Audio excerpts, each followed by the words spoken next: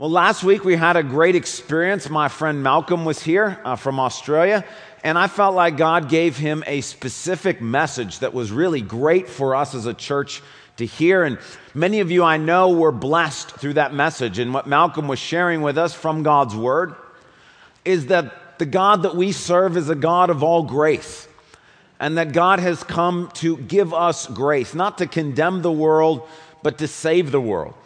That what the world needs is not a judge. What the world needs is a doctor. It's not the righteous who need salvation. It's the sick. And God has come not to call those who live upright, moral lives to himself, but to call those who are far away from him, to embrace them and to bring them back to himself. It's a great and powerful reminder from the Lord himself to us. But Malcolm's sermon last week raises a question, an important question. We are supposed to be agents of grace. We're supposed to be people who go out into the world and exude grace. But that raises the question, how do we become such a people? How do we become those kind of people who, like Jesus, love sinners and loathe legalism? How do we become those kind of people that when we're in a room with those who seem to be completely against God, we're there loving and serving and enjoying being with them? How do we become that kind of people or that kind of person? Well, as God would have it, I had no idea what Malcolm was going to preach on. As God would have it, we've been planning a sermon for this week that actually answers that question. Again, only God can plan these things. And actually what we're going to do is there's a two-part answer to that question. How do we become people who exude grace? The first part is this week, the second part is next week. But this morning we have the opportunity from God's Word, which apparently God had planned long before I did, to be able to talk together this morning about how we become a people who exude grace. So if you have your Bible, would you turn to 1 Peter chapter 2? 1 Peter chapter 2, if you'd like to follow along in one of the church Bibles, there's one in the rack in front of you. It's page 981. 981, 1 Peter chapter 2. And I'm going to read verses 4 through 10.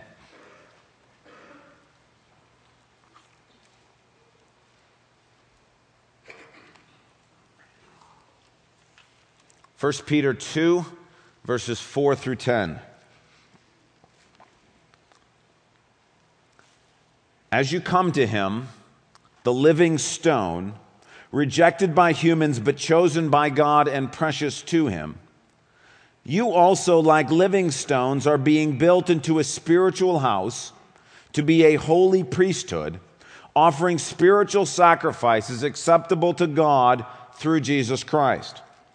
For in Scripture it says, "See, I lay a stone in Zion, a chosen and precious cornerstone, and the one who trusts in him will never be put to shame. Now to you who believe, this stone is precious. But to those who do not believe, the stone the builders rejected has become the cornerstone, and a stone that causes men to stumble, and a rock that makes them fall. They stumble because they disobey the message, which is also what they were destined for. But you are a chosen people, a royal priesthood, a holy nation, God's special possession, that you may declare the praises of him who called you out of darkness into his wonderful light. Once you were not a people, but now you are the people of God. Once you had not received mercy, but now you have received mercy." When you first hear this passage read, or when you first read this passage, it can feel a bit overwhelming. There's a lot of material here. Let me tell you up front that Peter's main point, the emphasis that he wants to communicate to us this morning, is in verses 4 and 5. The rest of the section, verses 6 through 10, are quotations from Scripture meant to bolster the main point. So as to not allow the entire passage to overwhelm us, we're going to focus on verses 4 and 5, which is where Peter is trying to communicate his message to us. And what he says is, as you come to him, Now, the opening phrase there is a reference to what we talked about 3 weeks ago, to verses 1 through 3 of 1 Peter chapter 2. And in those verses, we learned that the way that we as believers grow up in our salvation is we become addicted to God, that we crave experiences of God's presence. And as we experience God in our lives, we begin to grow into the people that He wants us to be, that we don't have to be the same people we once were, that God is transforming us and changing us. But Peter's point is that not only is that happening to you and I as individuals, something is happening collectively to us as a church. That's what he's talking about here. He says, you also, meaning us as a church, like living stones, are being built into a spiritual house to be a holy priesthood. Now, how do I know he's talking about us as a church and not just sort of all Christians everywhere? Well, the you is plural, and a spiritual house is singular. You, plural, are being built into a spiritual house, singular. This is a telltale sign in the scriptures that God is talking about the church, that He's talking about us here, that collectively God is not only doing something in each of our lives individually, He's doing something amongst us collectively as the church. And when I mean church, I mean Calvary Church, not just all Christians everywhere. If Peter was referring to all Christians everywhere, he would have said, now we are being built into a spiritual house. He's not referring to all Christians everywhere. He's talking to you and I as a church, as Calvary Church, and he's saying to us, you are being built into a spiritual house to be the priests of God. Now, what does that mean? What does it mean that collectively Calvary Church is becoming a spiritual house? Well, in order to answer this question, the answer to it comes from the Old Testament. We know that because verses 6 through 10, the verses that we're not really focusing on this morning, in those 5 verses are 5 quotations from the Old Testament. As far as I'm aware, this is the only time in Scripture that this happens. 5 separate quotations from the Old Testament strung together in 5 straight verses. Peter means for us to see what God is saying about us in light of what He said about Israel in the Old Testament. And of those 5 quotations, the most important one is the one in verse number 9. You are a chosen people, a royal priesthood, a holy nation, God's special possession. That's a quotation from Exodus chapter 19, verses 3 through 6. Exodus 19, verses 4 through 6. Now, this is the main quotation. The other 4 in 1 Peter are all designed to show that this quote, refers to us now and not just to Israel. This is the quote that Peter is drawing on. God says to the nation of Israel at Mount Sinai when they gathered together to meet with Him, He says to them, now you yourselves have seen what I did to Egypt and how I carried you on eagle's wings and brought you to myself. Now if you obey me fully and keep my covenant, then out of all nations you will be my treasured possession. Although the whole earth is mine, you will be for me, and here's the phrase that Peter is picking up, a kingdom of priests and a holy nation. These are the words you are to speak to the Israelites. Now, in this passage from Exodus is contained God's plan for rescuing the world. If you remember at the beginning of the sermon, what we said is the world doesn't need a judge. What the world needs is a doctor. Now imagine that you were diagnosed with a rare form of cancer. And as your doctor breaks the news to you, he also says to you, but I've got hope for you. And the hope is there's a new clinical trial that I think you should be part of. And he explains to you that as part of this clinical trial, you're going to be taking an experimental drug, which the doctor believes has a great chance of saving you. And as part of the clinical trial, you're going to be with others who will also be taking this drug in the hopes that it will rescue you, it will save you. Now, the reason why your doctor is encouraging you to participate in the clinical trials, number one, he thinks it's going to save your life. And that's what he wants to do. But number two, he's hoping that the clinical trial is successful so that it will save other people who also have the same form of cancer. That's really what Exodus 19 is talking about, and that's really, in many ways, what the nation of Israel is. The nation of Israel was God's clinical trial. That the whole world was suffering under the disease of sin. And God said, I'm going to pull a group out and give them the medicine that will cure them. Not simply because God is only interested in Israel, but because by giving them the medicine that would cure them, God could demonstrate to the rest of the world that the medicine is effective. And the hope would be is that the whole world would see this salvation that came from God to Israel and be drawn to God. Now, what was the medicine that God gave to Israel to save them? Very simply, it was this: God's presence in their midst. God is the God of life. And when God is with you, you have life. If you have God, you have life. If you do not have God, you do not have life. God is the source of all life. That if God is present in our midst, that in Israel where there was sickness, God would bring healing. That where there was hunger, God would bring an abundance of food. Where there was discouragement, God would bring a word of joy. Where there was death, God would bring life. God saying, I'm the medicine for the problem that's ailing the world. And in order to demonstrate that, I'm going to pull Israel out as a distinct people and be present with them, rescuing them and saving them, not simply because God's only interested in Israel, but because he wants to, through Israel, show the whole world this is how you experience salvation. Now, how was God's presence manifested in Israel? Well, the book of Exodus tells us that there are three things that made his presence with Israel possible. The first is the Mosaic Law. I told you this is part one of a two-part sermon. We're going to talk about that piece next week.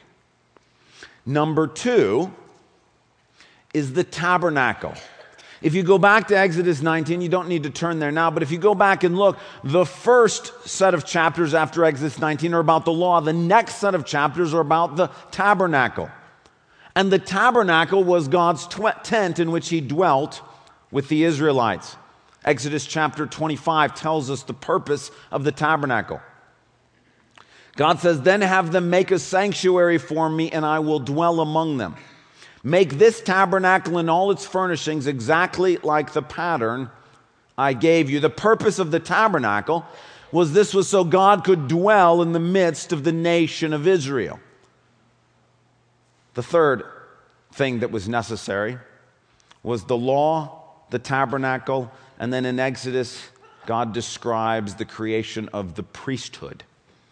The priesthood, which was a group of people, which according to Deuteronomy chapter 10, verses 8 and 9, at that time the Lord set apart the tribe of Israel to carry the ark of the covenant of the Lord, to stand before the Lord, to minister and to pronounce blessings in his name, as they still do today.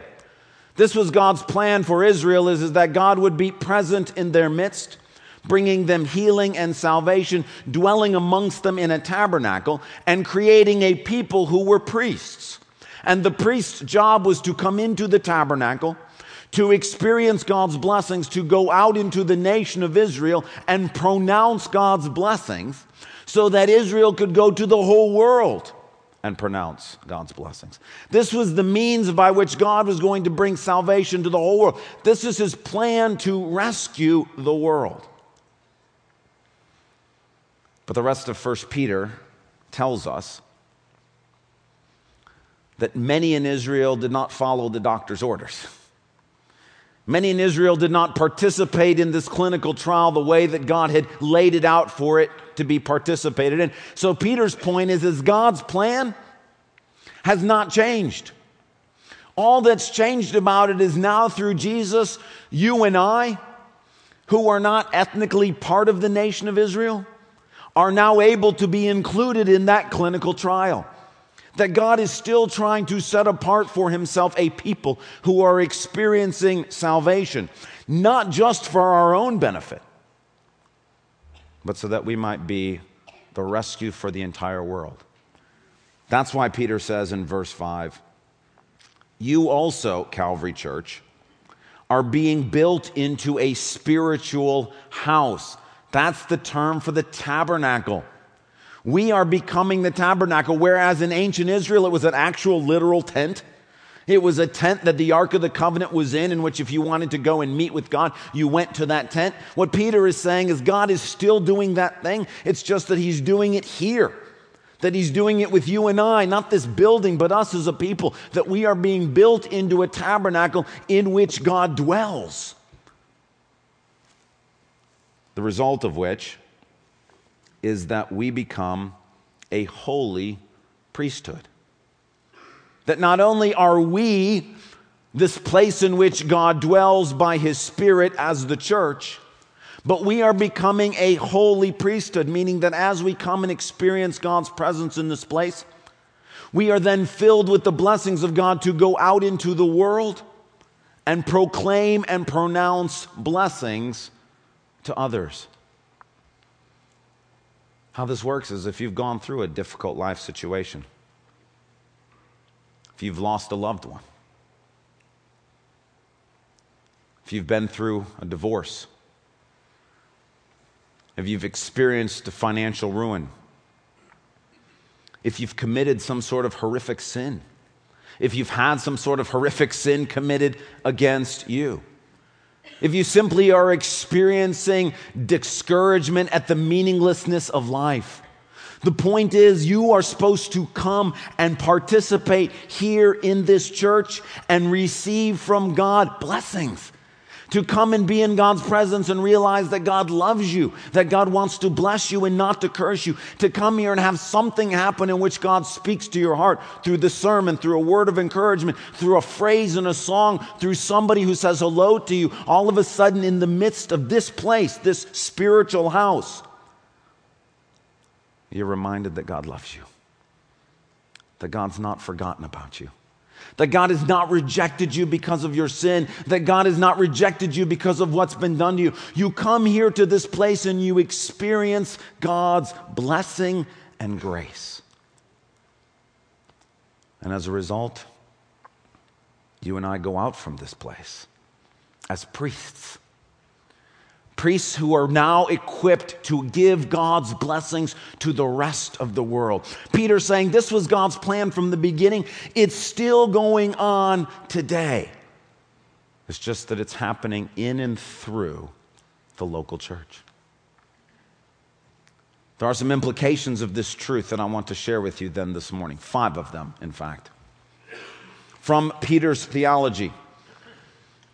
That's important for us to understand today. Number 1, our job as a church is to let God do this. Notice there's nothing in this passage that gives us anything to do. There are no commands, build yourself into a spiritual house.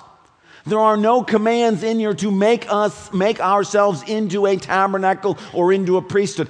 This simply says God is doing this work. That means our job as a church is to let him, to not get in his way. This is what God is going to make happen. That's why our mission statement at Calvary Church, every organization got to have a mission statement. Our mission statement at Calvary Church to be Christ's church in this place. It's not our job to go out and do anything. Our job is to let God do what He wants to do here. This is why it's important to realize that this is not my church, this is not your church, this is God's church, and He is transforming Calvary Church into His spiritual house, the place in which He dwells. And our job is to simply let Him do it. Stop trying to turn this thing into what we want it to be. Stop trying to make this into something that meets our needs and does what we want, and let Him do here what He's planning on doing. Implication number 2. We are here to become priests. We're not here simply to enjoy God's presence for ourselves. We are here to be transformed into agents of grace, to take God's presence to the world. The role of the priest was not simply to hang out in the tabernacle all the time. The role of the priest was to be in the tabernacle so that we might experience God's blessings, so we can go out into the world and pronounce the blessings of God. The reason why the medical world has clinical trials is not because the medical world's only interested in saving a couple of people. And if you've been through a successful clinical trial and this experimental drug has cured your cancer, what kind of terrible person would we be if we didn't tell anybody about it? God has said, look, I have created Calvary Church because this is a place in which I want to dwell. So come and enjoy my presence, but then go out into the world and exude grace. Go out and be a people of grace. Go out and pronounce God's blessings to this world. That's what we saw last week. That's what Jesus was doing. He was going out and proclaiming to sinners that God is a God of mercy. This is where we learn that. This is where we experience that you're here this morning. No matter what you've done, no matter how far you've been from God, you're here and God's chosen to meet with you. Now when you go out, you can share that God is a God of all grace. And the purpose of what God's doing here is we don't just get to go, whew, good thing I got to be part of the clinical trial. I have salvation. I'm okay. The point is, no, God is doing this because He wants us to be priests, to go out into His world and to share His grace with the whole world. Number 3, the implication of the theology that God is giving us this morning is that the church is God's plan for rescuing the world. We're the plan. It's not better schools. It's not better governments. It's not better laws. It's not better businesses. It's us. When God wanted to save the whole world, He created a house in which He could dwell amongst the people. That's what the church is. We are outposts of heaven. We are a collection of people who are cured of the death of cancer. We are here together because God says, this is how I'm going to rescue the world. He's not trying to simply build better schools and houses and churches and families. He is trying to build better churches, not trying to build better governments. He's trying to build a better church. And that when we are what God designed us to be, the world will be rescued. That when we're simply a spiritual house in which God dwells by His presence, we will be transformed into priests of grace. This is the plan.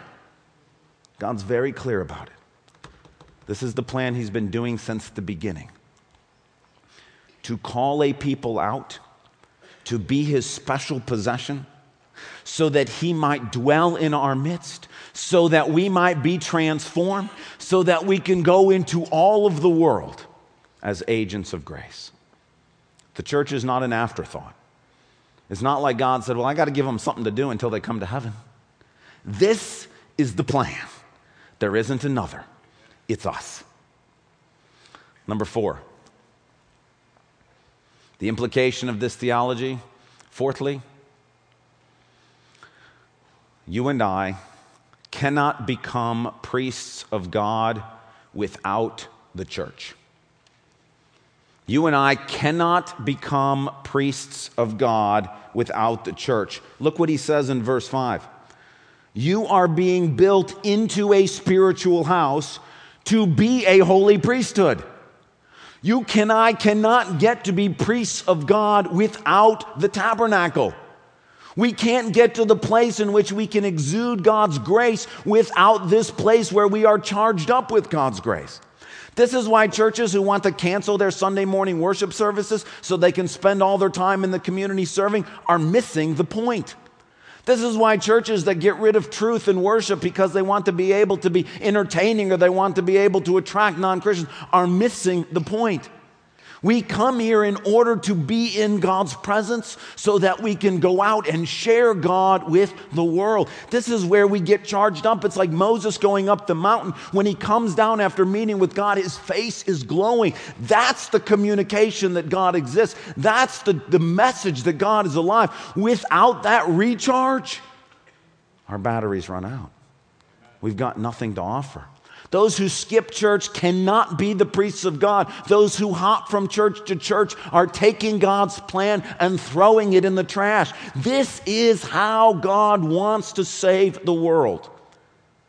He said, I will make you into a tabernacle in which I dwell, and you will come and meet with me and go out and testify that I'm alive. I mean, after all, what are we doing when we go into the world? We're telling them that Jesus is Lord.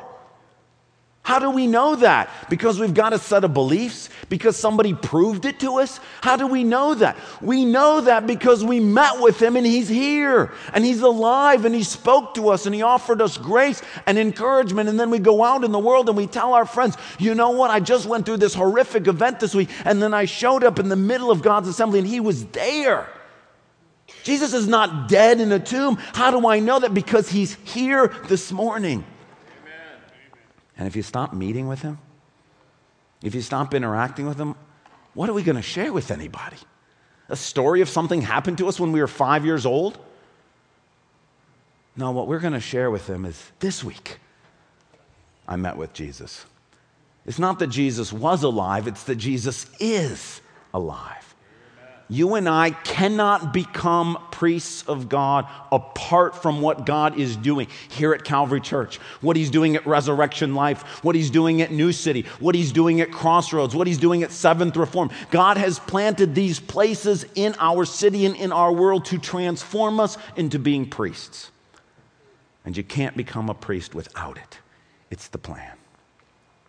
And then the fifth and final implication of this truth.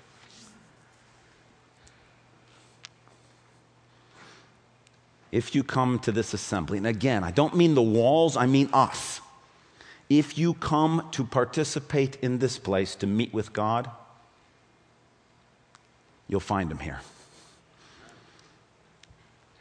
If you're looking for God, this is where he is. He's out there too.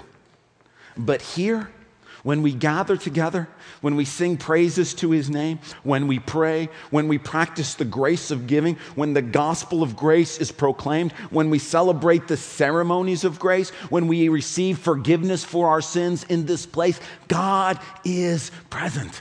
And if you feel like God has abandoned you, if you feel like God has left you, if you feel like you don't know God, if you come here seeking God, you will find him. God is not a God who is far off. He's a God who's near to us. And God has said, I have given you a spiritual house in which you can come and meet with me whenever you want. Whenever you need that encouragement, you can come and be in my midst on a Sunday morning, in a small group, in a friend from church, in a Bible study that you're participating in. God says, I want to meet with you. God's goal is not to curse us, but to bless us. And he blesses us through his presence. And God's very clear. If you want to meet with me, this is where you can find me. This is how you can have access. And it doesn't matter what you've done. It doesn't matter how far away from God you may have felt. It doesn't matter what's been done to you. The solution for your problem and for my problem is the presence of God. And God says, here I am. Come and meet.